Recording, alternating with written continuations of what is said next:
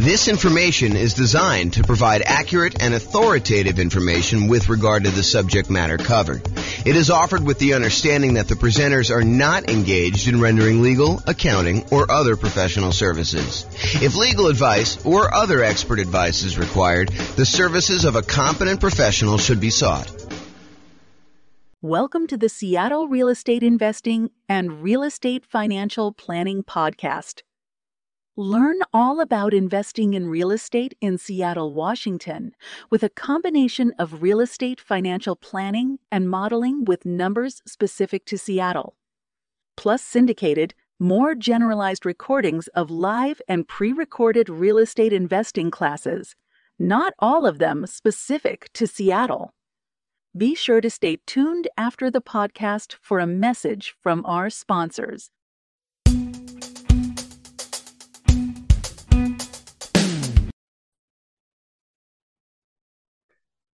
Welcome, everyone, to the Investor's Source, your source of all wealth and wisdom.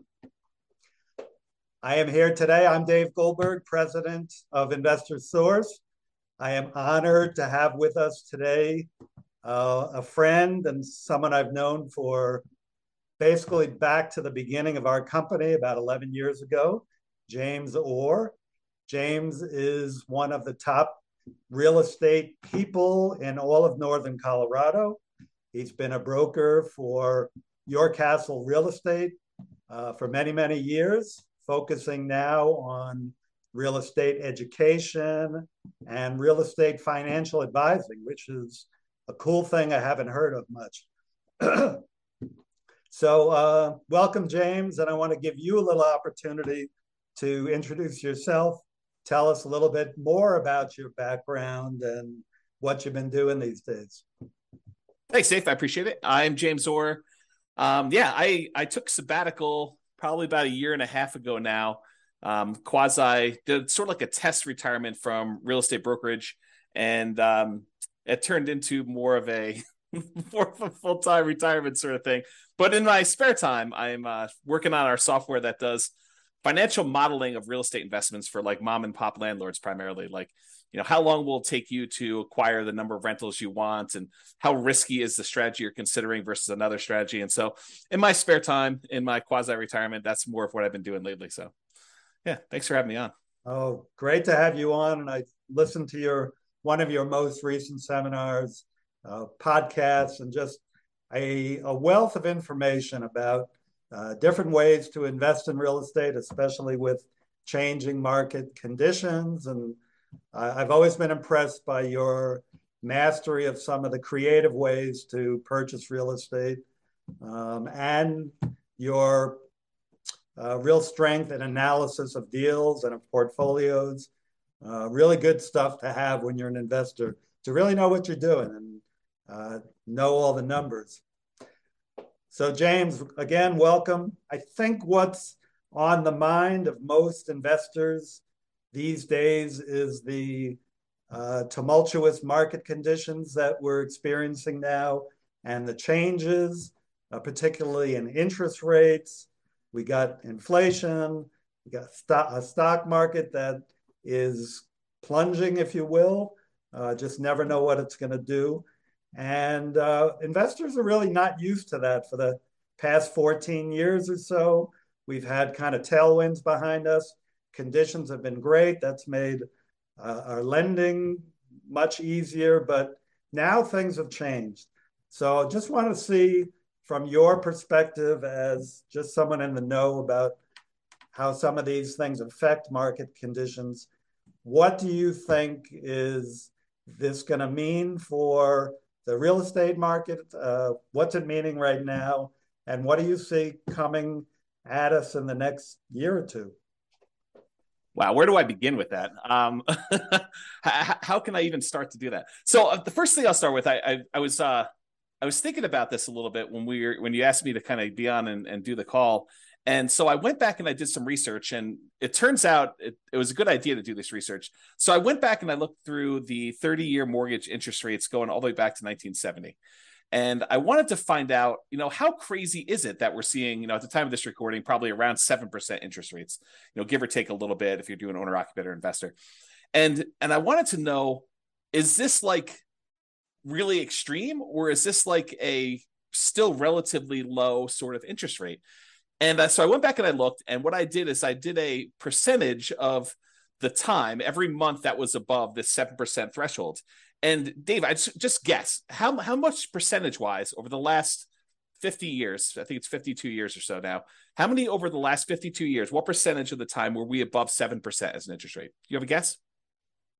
I've kind of listened to what you've been speaking about and doing some of my own research. I'm gonna guess 73% of the time, James. No, it's not quite that high. It's 58% of the time. Wow. Which is still, I think, a lot higher than most folks would imagine. They think, oh my gosh, we've been seeing 2%, 3%, 4%, 5% for the last, as you said, 14 years or so. I don't know if it's been quite that long. I think when I looked at my numbers, I guess it is 14 years. 2004, I think, is the last time approximately when we were at 7%. Of course, I'm doing this without charts in front of me. I should have had those up.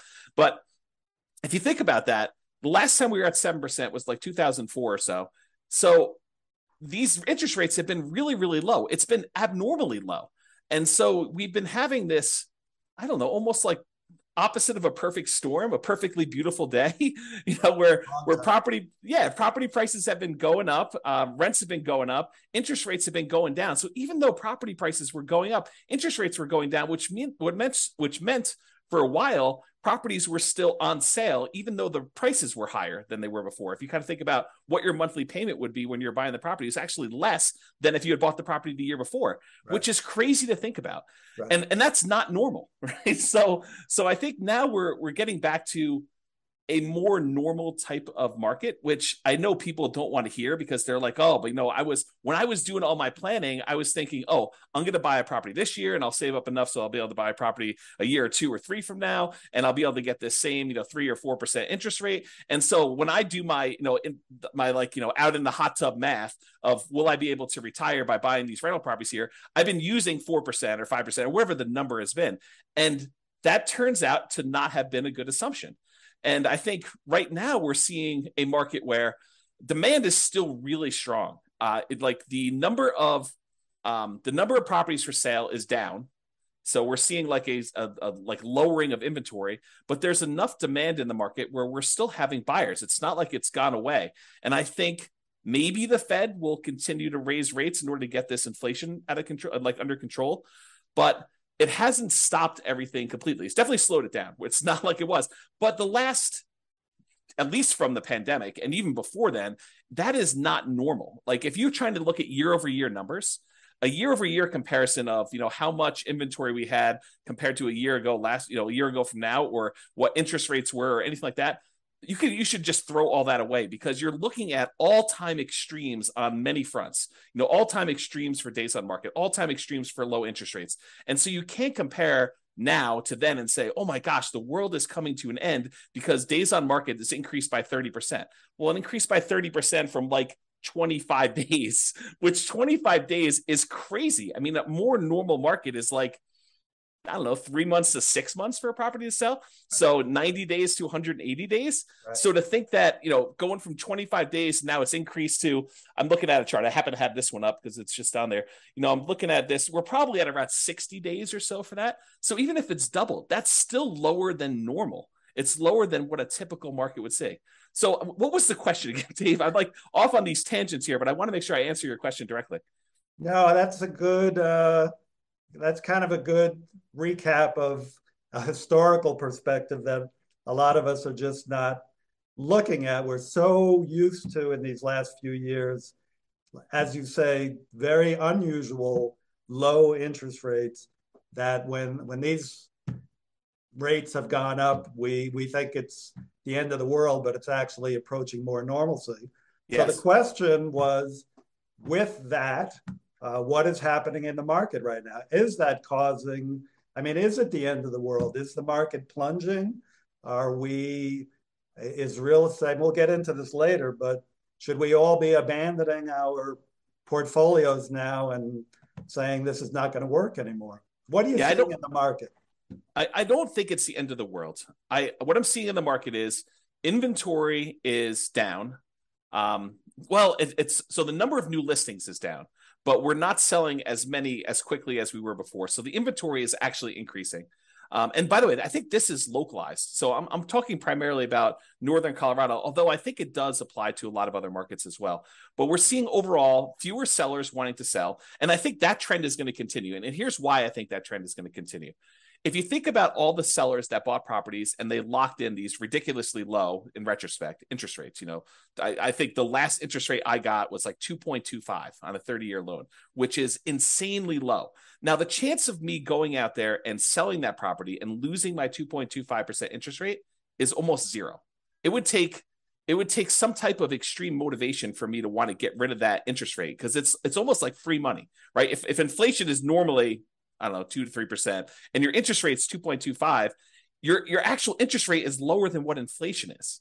So that's just crazy to think about. So you have all these folks that got 2, 3, 4% interest rates, and now interest rates are at 7. So there's a significant financial penalty, a disincentive for them to go out and sell their property, go buy one that's presumably more expensive at a higher interest rate, and take a double hit on that.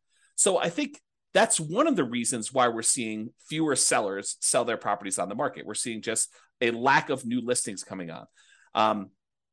So I think that's one of the reasons why we're going to see that. And that I think will continue for a little while. And no one knows.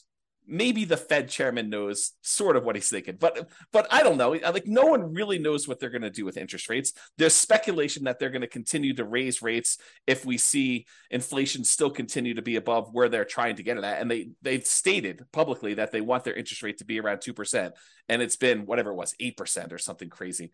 So they need to go down quite a bit. And so one of the levers they kind of pull on in order to adjust inflation is they raise interest rates to try to slow down the economy. And that may hurt. I mean, that may really punish a lot of folks in the economy. We're seeing prices of things go out of control, which is what the inflation is measuring and how they're trying to get it under control. But they're really trying to push those rates up in order to get inflation under control and get the economy there. But that may slow down things quite a bit. So all the buyers that were struggling, affordability is at like all-time lows. We're seeing prices go up really, really high over the last few years. And now with a combination of those and the really high interest rates, affordability, which is a measure of both those things, it's basically how affordable is a property based on the current price and the current interest rates that they can get on those. So affordability is like way, way down. And so you have a lot of folks that are priced out of buying houses, and they're really struggling to do that. So you take a big pool of the market that you used to have there, and you kind of pull that aside. Now, one of the things that is helping us is, unlike the 2007, 2008 sort of period where it was really, really easy, the availability of financing was at like all-time highs. We were trying to like encourage the economy by allowing almost anybody who wanted to get a mortgage to get a mortgage. So that was way up. It has not gone up. So this is very different than 2007, 2008. The availability of mortgages is really, really low right now. A very safe place to be for making loans. But I don't know, you've got these kind of factors of sellers not wanting to sell, so fewer properties available for sale, but you still have some demand for people who want to go buy properties, except they're kind of forced to do it at these high prices and these really high interest rates, which hurts a little bit to be able to do that. I don't think you're going to see a lot of motivated sellers, at least in the short term. And one of the reasons why I think that is, you've got all these folks that they bought 1 year, 2 year, 3 years ago, and property prices have gone up 5, 10, 15, 20% in that really short amount of time. So even if they're motivated, they could go out and sell their property with a real estate agent and be out of it without having to be upside down or any type of really crazy motivation. So I don't think we're going to see a lot of motivated sellers in the short term, at least. That may change. I mean, who knows? Do I think prices are going to go down? Maybe. I mean, is it unreasonable that if you've had a roller coaster going up like really, really fast and gaining 5, 10, 15, 20, 25% in value over the last few years, that it kind of overshoots a little bit and it kind of has to come back down a little bit? Yeah. Do I think they're going to go down really, really low? No. And I think part of the reason why is inflation. If you think about what it costs to build a house, all the materials that go into it, the plywood, the sinks, the light fixtures, the windows, all those have significantly gone up in cost. And so there's a semi-hard floor as to how low prices can go based on what it costs to rebuild that property. And so I think we're going to see prices. I should also say, to start this off, and I probably should have started with this, I have no idea what the future holds. I am horrible at predictions. Yeah. I don't know. I don't have a crystal ball. I can't tell you what's going to happen. And I think the real answer to this is you should be thinking more than short term.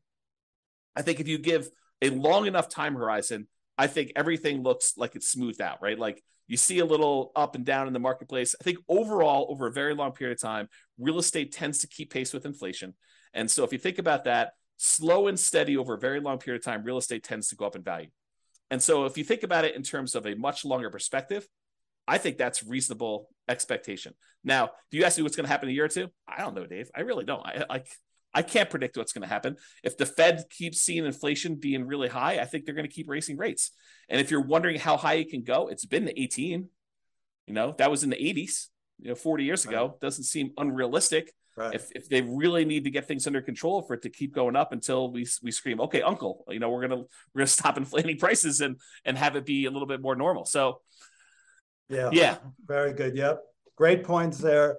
I think it's pretty well known that if the Fed keeps raising rates and keeps raising them, that is absolutely going to create a dip in prices because the affordability, as you talked about, just gets the affordability is so hard or so low that people just can't buy. And the only way they're going to buy is to buy at a lower price. Well, so I do want to comment on this. If you study history, you will learn what they did back in the 80s when we saw these 18% interest rates. Do you remember what they were doing back then, Dave?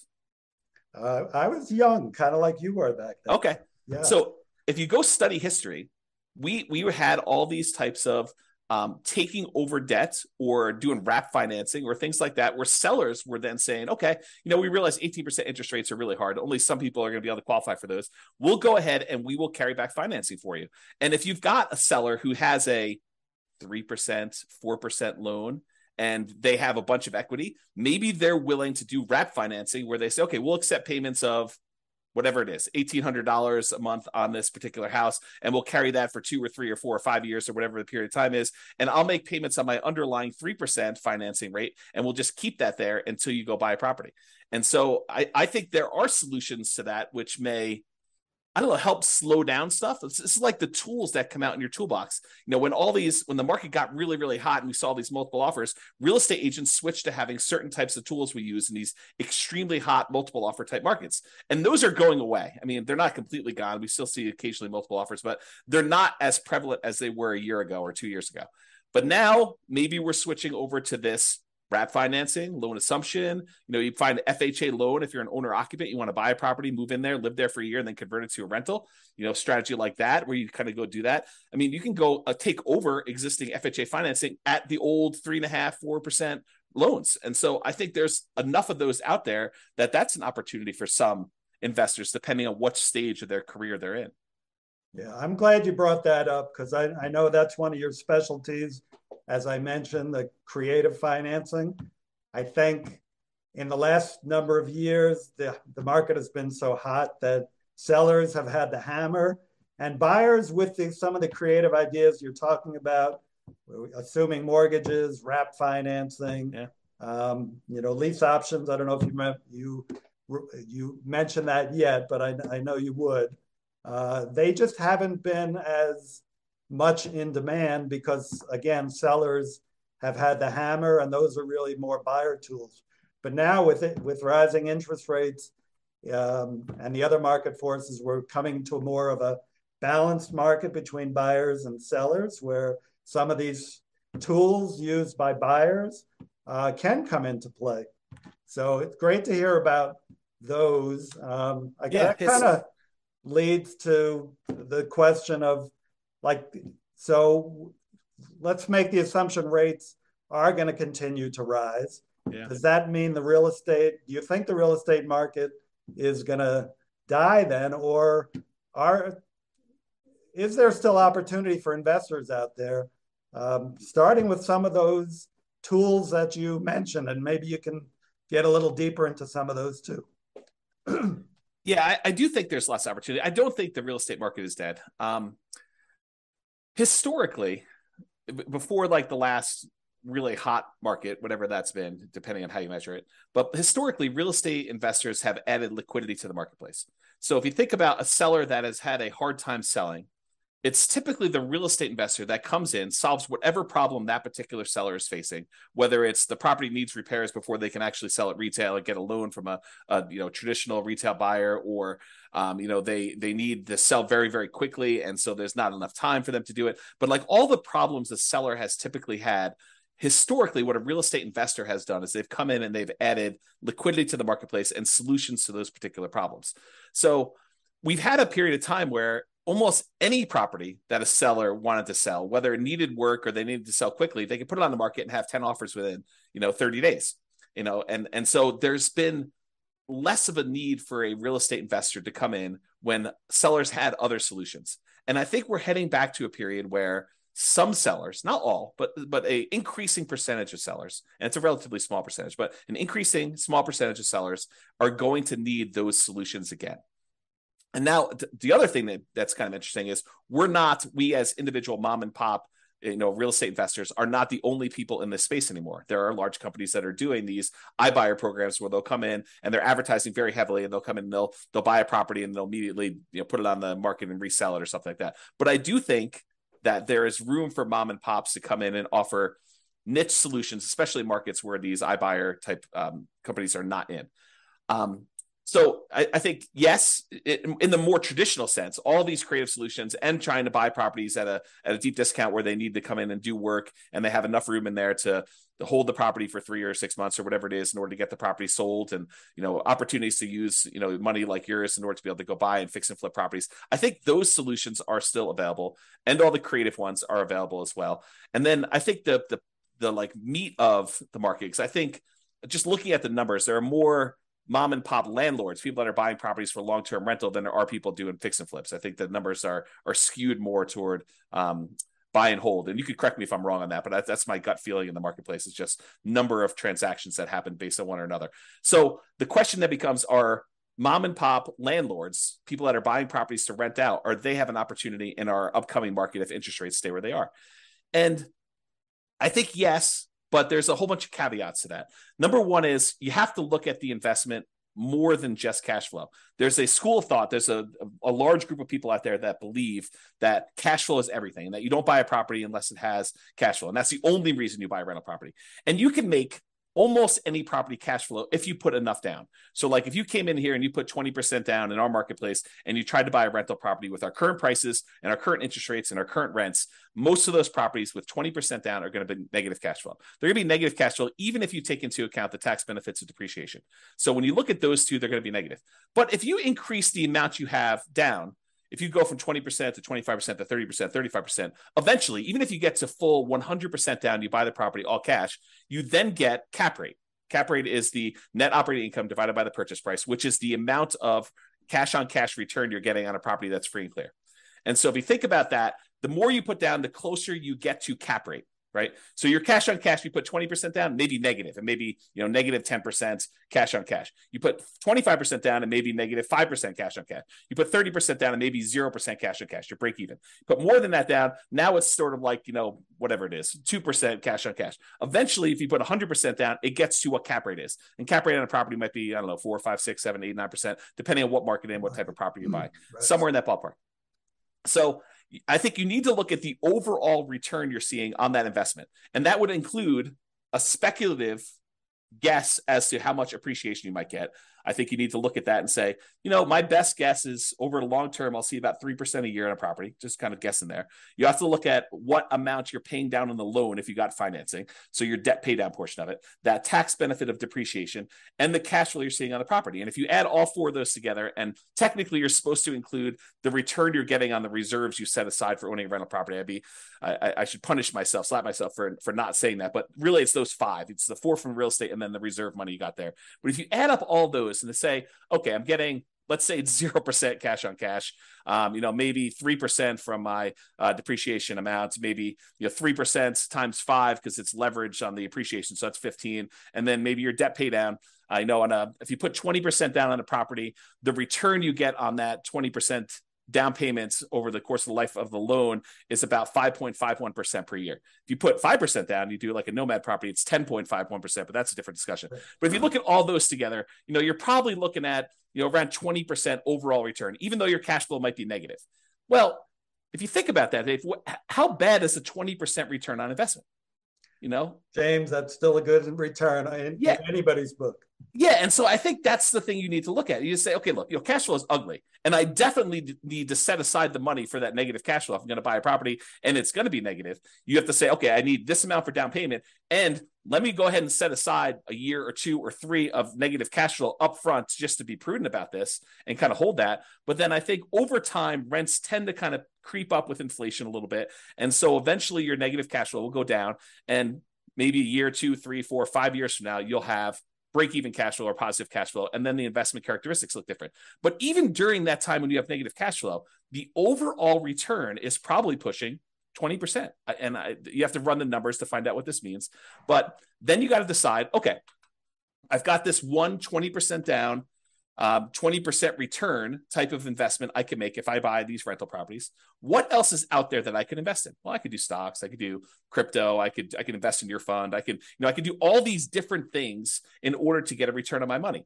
Of those, and the risk measure of those, because each one has its own different risk characteristics. Investing in stocks is very different. Investing in bonds versus savings versus CDs versus your fund versus real estate. All of those have different just risk characteristics. And so you say, for the amount of risk I'm willing to take and the return I'm willing to get, which one of these makes sense? And I think for a lot of folks, real estate still makes really good sense to do over the long term. If you tell me I'm buying it and I'm getting out in 6 months, I don't know. I mean, unless you're going in there and adding value by doing some type of fix and flip, or you're adding some type of value to the property. If you're just doing it to speculate in the market, probably not, especially since the cost to get, especially out of the investment, tend to be pretty significant in real estate compared to other investments. But I think you look at that and you think, where else can I get this return? And is that a worthwhile risk to return kind of trade-off for me to make? And I think for a lot of folks, it is acceptable. Awesome. Of course, my fund is number one, but real estate is a close second. Actually, I've invested in both and done very well in both. Just want, I think just to kind of summarize what you said, and you gave us some great information there. It's just, it might be a tough time now to buying is a little bit, you're going to pay a little bit more, your cash flow may not be even positive in properties you're going to pick up. But historically, and as you said, historically, we're really not that much higher now with rates than we have been in the past. The greatest builder of wealth has always been real estate and should continue to be. You still got to buy very intelligently and hold for the long term, but real estate can still be a great investment over time.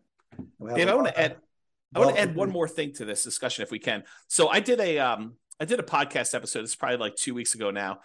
And one of the questions that came up was, with interest rates at 7% and having this negative cash flow with a reasonable 20% or so down payment, is it better for me to go ahead and save up money to buy properties free and clear, where I get rid of the kind of like the interest rate component of this, where I have negative cash flow, or it's ugly to have this negative cash flow on a property?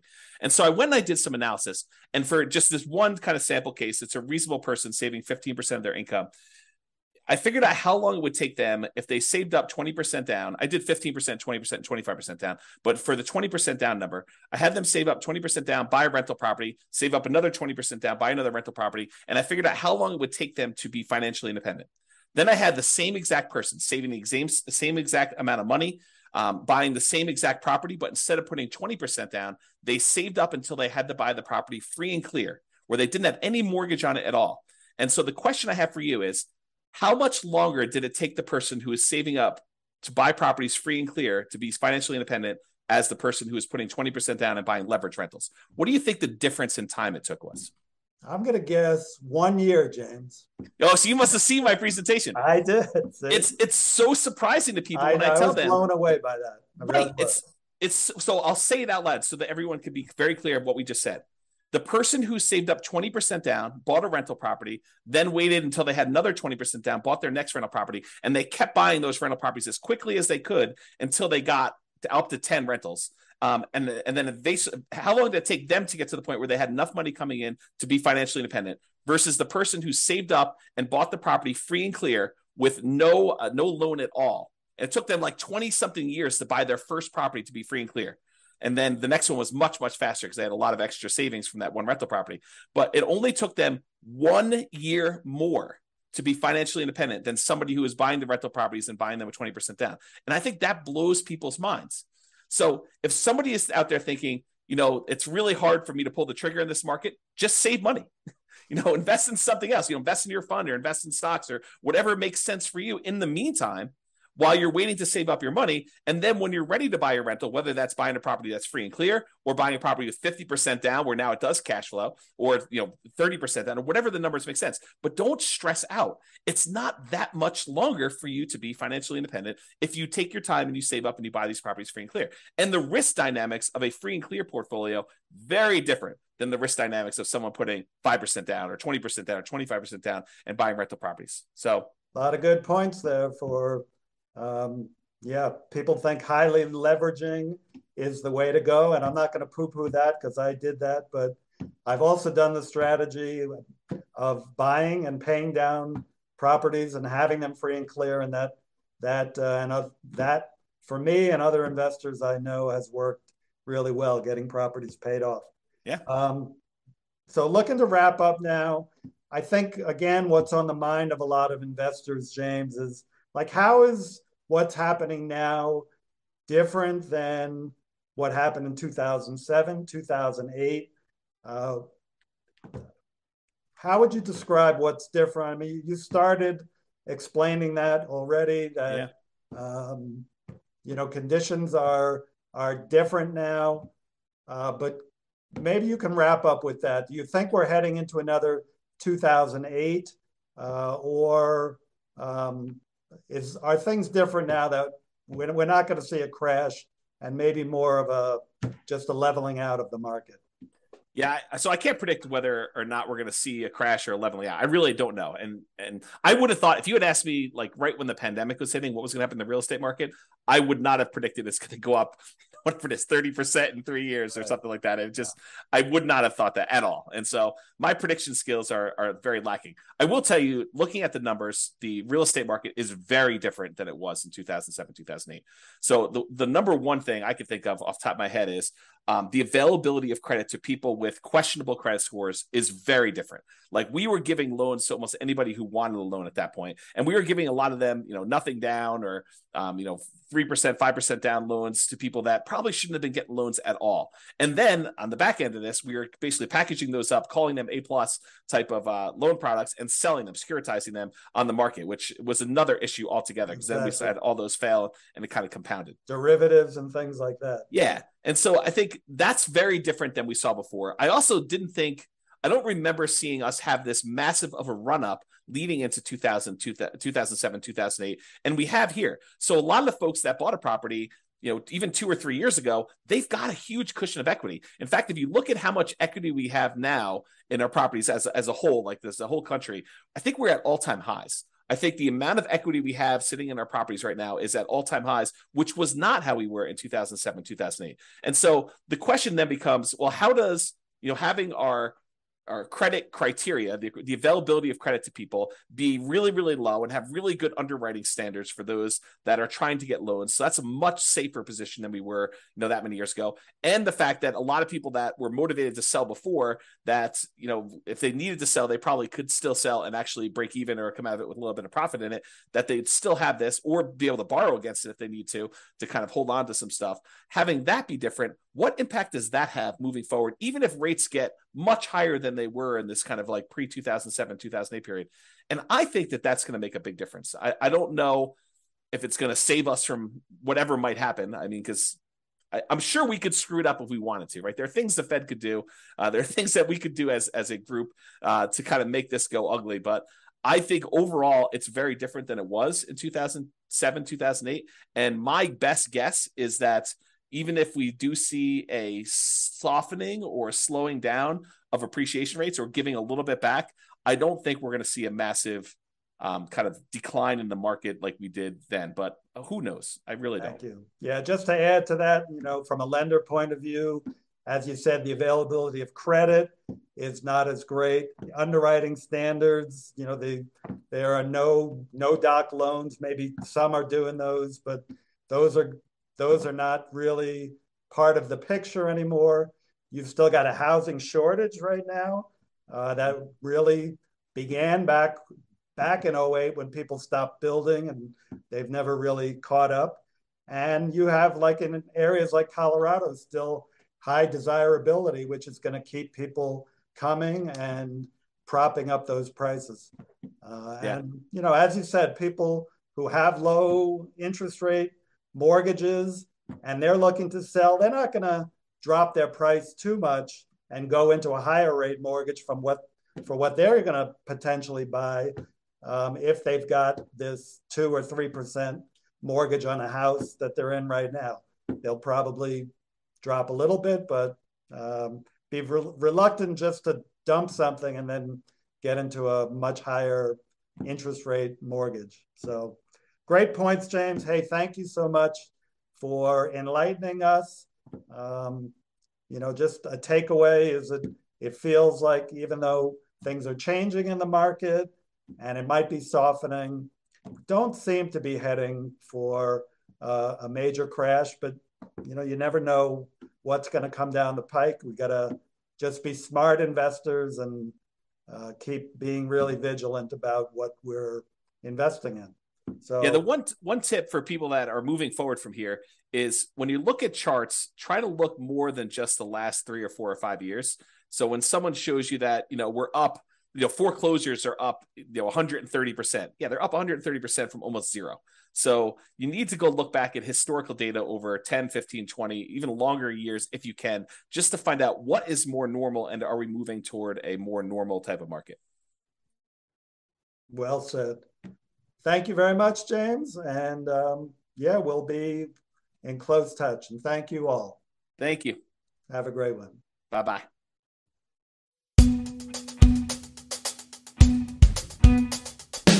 With home prices up, mortgage interest rates up, and rents up, but not quite enough to counteract the higher prices and interest rates. Cash flow on rental properties in Seattle is harder than ever. Book a call with the Real Estate Financial Planner to apply our proprietary 88 strategies to improve cash flow on your rentals. See the show notes for a link to schedule your call and improve your cash flow today.